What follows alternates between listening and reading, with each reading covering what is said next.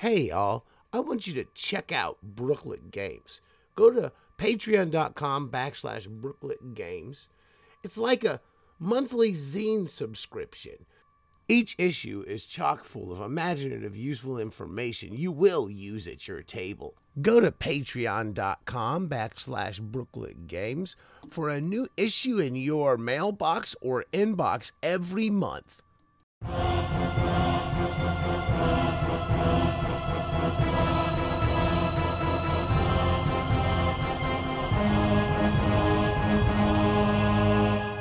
Welcome to Wobblies and Wizards. I'm your host, Logar the Barbarian, joined today by my guest, Jesse Ross. He's the creator of Trophy from Hedgemage Press. Welcome. Hey, thank you so much for having me. No doubt, no doubt. Thank you for coming on. Now, Trophy, what can you tell us about Trophy? Yeah, so the first thing is that Trophy is not just one thing. It is a few different games and a supplemental book. Most people know it as Trophy Dark, which is the first game, which came out in 2018 through the Gauntlet gaming community. They produce a book called Codex, a digital magazine called Codex, and it is a one-shot horror game of doomed treasure hunters going into a forest that doesn't want them there. Oh, no. So it's really about seeing these treasure hunters, these kind of like medieval adventurers going into a forest and realizing that the trophy that they seek is maybe not there and that they are actually the trophy that's being hunted. So yeah, so you watch these characters kind of decline and descent and become strange versions of themselves if they make it out at all. No. But really it's like a horror one-shot game. So that was the first version of the game, and then Trophy Gold came out of that, which is a more campaign length kind of old school style role-playing game, based off the same rule set but with a few additions, and it's more about being desperate treasure hunters who are trying to get the gold you need to survive in a dangerous world. So what is the system itself like? Yeah, that's a great question. So it was originally based on the Cthulhu Dark system. So it's super minimal D6 pools. Essentially, your characters are very thin. They have just a few skills. And whenever you are doing something risky, you are getting dice for those skills. And then it includes a little bit of tech from Blades in the Dark, specifically the Devil's Bargain. So there's a lot of opportunity for kind of collaboration in the game and interjecting things that no one is expecting. Essentially, you're just looking for the highest die in a roll. So it's a really straightforward, really minimal system, super easy for people to jump into and start playing with. Excellent, excellent. So I'm curious to know more about Trophy itself. So you're saying that it's you've got Trophy Dark, and then there's the wider Trophy itself. Is that so? That's kind of like your traditional dungeon crawly type Yeah, thing, if so I'm understanding it. yeah, so there are three books. There's Trophy Dark, Mm-hmm. which is the horror one shot, Trophy Gold, which is like or the old school kind of campaign style game, and Mm-hmm. then there's actually Trophy Loom, which is like our setting book. But Trophy Gold is, which is I think is what we're mostly asking about, is super great. It's super fun. The system itself is really lightweight, really minimal. What's great about it is that you can use it for playing old school games. In fact, that's how it came about. I was Mm-hmm. basically trying to figure out like what is the ideal system that I want for playing all these super cool old school modules. Made a list of all the features that I wanted and started building a game off of that. You can adapt old school modules really easily, but at its heart, it's really a collaborative system. So there's a lot of, we talk about it often as like a writer's room approach style where you're sitting around, you're playing these characters, but you're also keeping sort of meta knowledge in your mind about like what do we want to see happen, what kind of things are we interested in interjecting, and so you're looking at kind of the story overall, and you hold on to your characters, but you are also with sort of like a play to lose mentality, knowing that they could go out at any moment, right? Mm-hmm.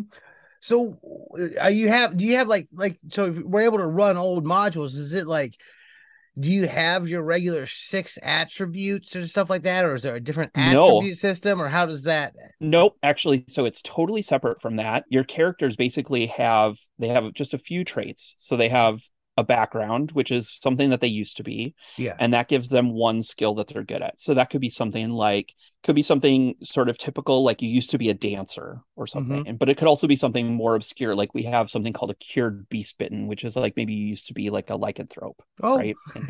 And now you're cured, right? So that's one part of your character. And then you also have your occupation, which is the thing you do now. So those would be more like a ranger or a sorcerer or Mm-hmm. a leech or a spider, like someone who can use traps and tricks, right? So there are lots of different versions of those, but essentially you have those two parts of your character, and then you have just a couple traits. So you have your most important feature is maybe your ruin, which is like kind of like an inverse hit points or like a harm track in some Mm-hmm. ways, but it represents any kind of physical, mental, or spiritual descent your character could undergo. So it starts at one, but if you have rituals or magic, it might start a little higher than that. And once you hit six, you're out. So Oh, every roll, you're potentially risking your mind or your body, and that could go up. And so there's a lot of kind of risk reward features built into the system itself. interesting. Interesting. Now the setting itself, so there's a setting book as well. How does Yeah. is could you tell me a little bit about the setting? Yeah. One thing that we did with the setting book is we tried to keep it sort of non-canonical. So rather than having like, this is such and such a city and it has a population of X many people, and this is the governor, or this is the king, like we don't have any of that. In fact, instead, what we have, it's basically built off of D66 tables. So every section of the book, whether that's like a city that's defined or the strange gods that are worshipped in this area or the people that you might meet in a village, like they're all just D66 tables, and they're kind of like, they kind of function like rumor tables in a way, in that you could say, oh, what person do you meet here? You roll on the table and then you get a specific person and you can introduce them. Or the way that we often use it, me and then a lot of the other people who play Trophy and in the Gauntlet, which is kind of the larger gaming community that I'm a part of, will use it as just like inspirational material. So they'll like pull out the book and sift through and find like, oh, that's a really crazy thing. What if I built a scenario all around this? Interesting, interesting. Now, Yeah. But it is kind of like a dark medieval setting, right? So it's very much in like the D&D model. okay. Yeah. Now you have another game as well that I'm kind of curious about because when I was a kid, I really like we in the school library.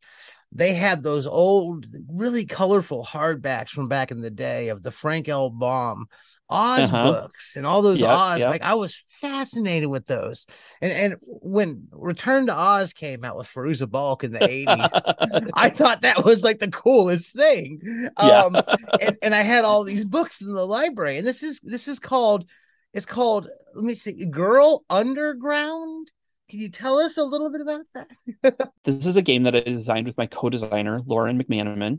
And we wanted to create something that was like telling the stories of Alice in Wonderland, Wizard of Oz, Spirited Away, all these stories of girls who go kind of through portals and into a weird world, but are really metaphors about kind of growing up and Mm-hmm. becoming an adult or a young person. And we launched it during the first Zine Quest, and we really didn't know what was going to happen with Zine Quest. So we were like, well, let's we've been working on this game, let's pull it together and produce a little zine and put it out there. And it's a Powered by the Apocalypse style game, and you play, what's interesting about it is that you play basically two characters throughout the game. So you have your sort of companion character, so that might be like Totally. your cowardly lion or your scarecrow or whatever. Yeah.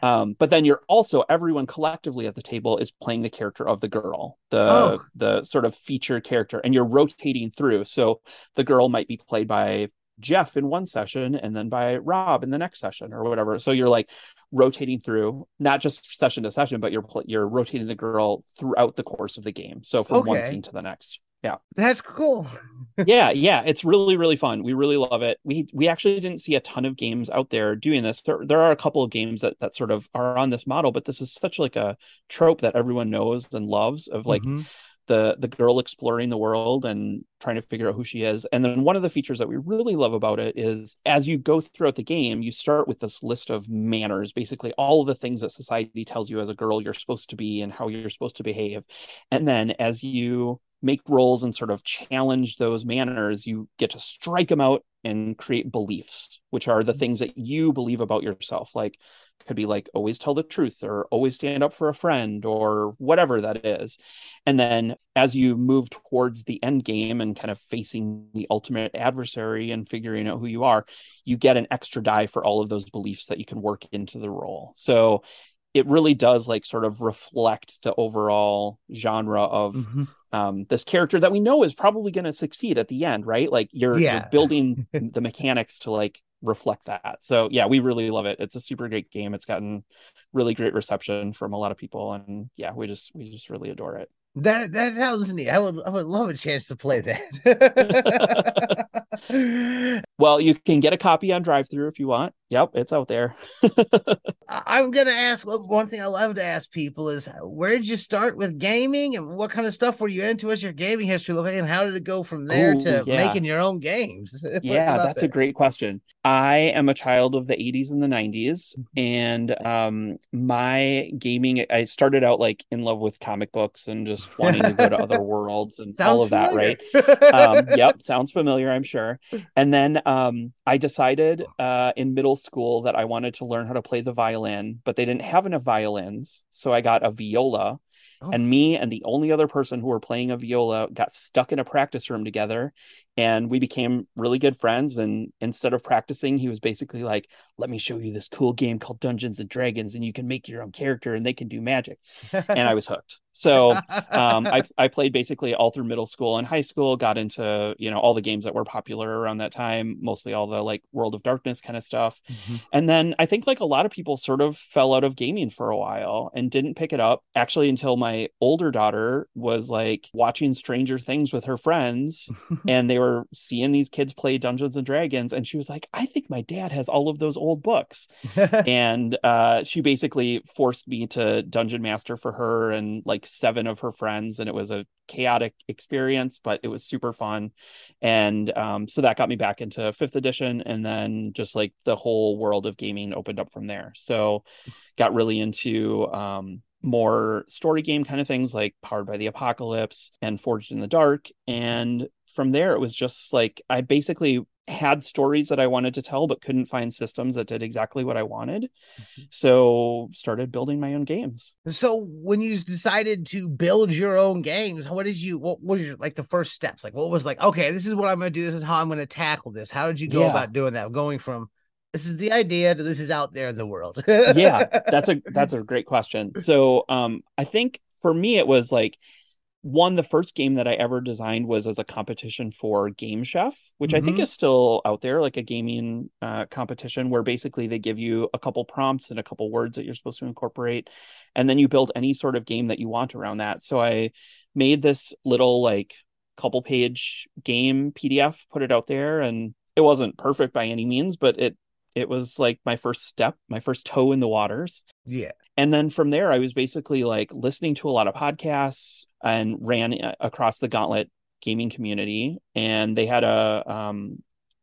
still have a Slack community set up. And so I joined that and met a lot of people from there and started doing a lot of gaming online. The Gauntlet puts out this digital magazine called the Codex, as I mentioned, and they basically take calls for submissions. And I started doing some art for them, and then decided I would write a couple of games. So Trophy was my first big game that I put out through the Gauntlet, and it just kind of grew from there. What do you have planned for the future then? Oh, I have too many game ideas and not enough time. So there are a few different things that I'm working on. The couple big projects on my plate right now are I have a daughter my youngest daughter is 10. So all through the pandemic, my youngest daughter and I have been playing lots of different game systems and trying lots of different things out. And I basically created a kind of mini simplified BX like old school Dungeons and Dragons system called Folktale. So we've been doing a lot of that, and I'd like to put that out in the world as just kind of like an introductory old school game for kids that's more kid appropriate, easier to get into. And then I have been off and on working on this game called Sunset Kills, which is like a kind of Buffy or Charmed Huh. kind of monster hunty game. Yeah. So that a version of that is out in the world, but I'm still working on that. And then two other big things on my plate are trophy adjacent. So I'm working on a horror anthology right now with a bunch of different game designers, pairing game designers and academics who Mhm. specialize in kind of the climate crisis and climate change worlds, Oh, to produce interesting. games together. So that's one big project that we're working on. And then I'm also working on something called The Piper's Call, which is basically answering the question, what if Robin Hood and his merry men were living in a haunted forest? Oh, So you get to play as like bandits who rob from the rich and give to the poor, and also have to deal with monsters who live in the forest you live in. I like the bandits robbing from the rich, giving to the poor. They're my favorite. Yeah. I appreciate Totally. them. Very, very, very into that as well. I Yeah. need more friends like that. Yeah. Yeah. Well, hopefully this game encourages at least a couple people to feel like, yeah, maybe that's the model we should all live in. Yeah. There we go. Yeah. Yeah, I can do Yeah. that. Well, we're coming up on time. Could you tell the listeners where they can find you online? Where can they pick your stuff up and find it? Yeah, definitely. So I'm on Twitter at Jesse Ross, and you can find all of my games on itch and drive through. If you're interested in Trophy, you can look that up at trophy.rpg.com. And yeah, just look for either Girl Underground or Trophy on either itch or drive through. Excellent. Well, thank you for coming on. It's been great getting a chance to talk to you. Oh, thank you so much for having me. It was wonderful to talk to you too. No doubt, no doubt. If you've enjoyed what you've heard here today, give us a positive review wherever you're listening. You can find us on Facebook, search Wobblies and Wizards. Wobbliesandwizards.com is our blog. I'm on Twitter at Logar Hale Crom. We're on Patreon. We could really use support. Patreon.com/Wobblies and Wizards. And as always, keep those dice rolling.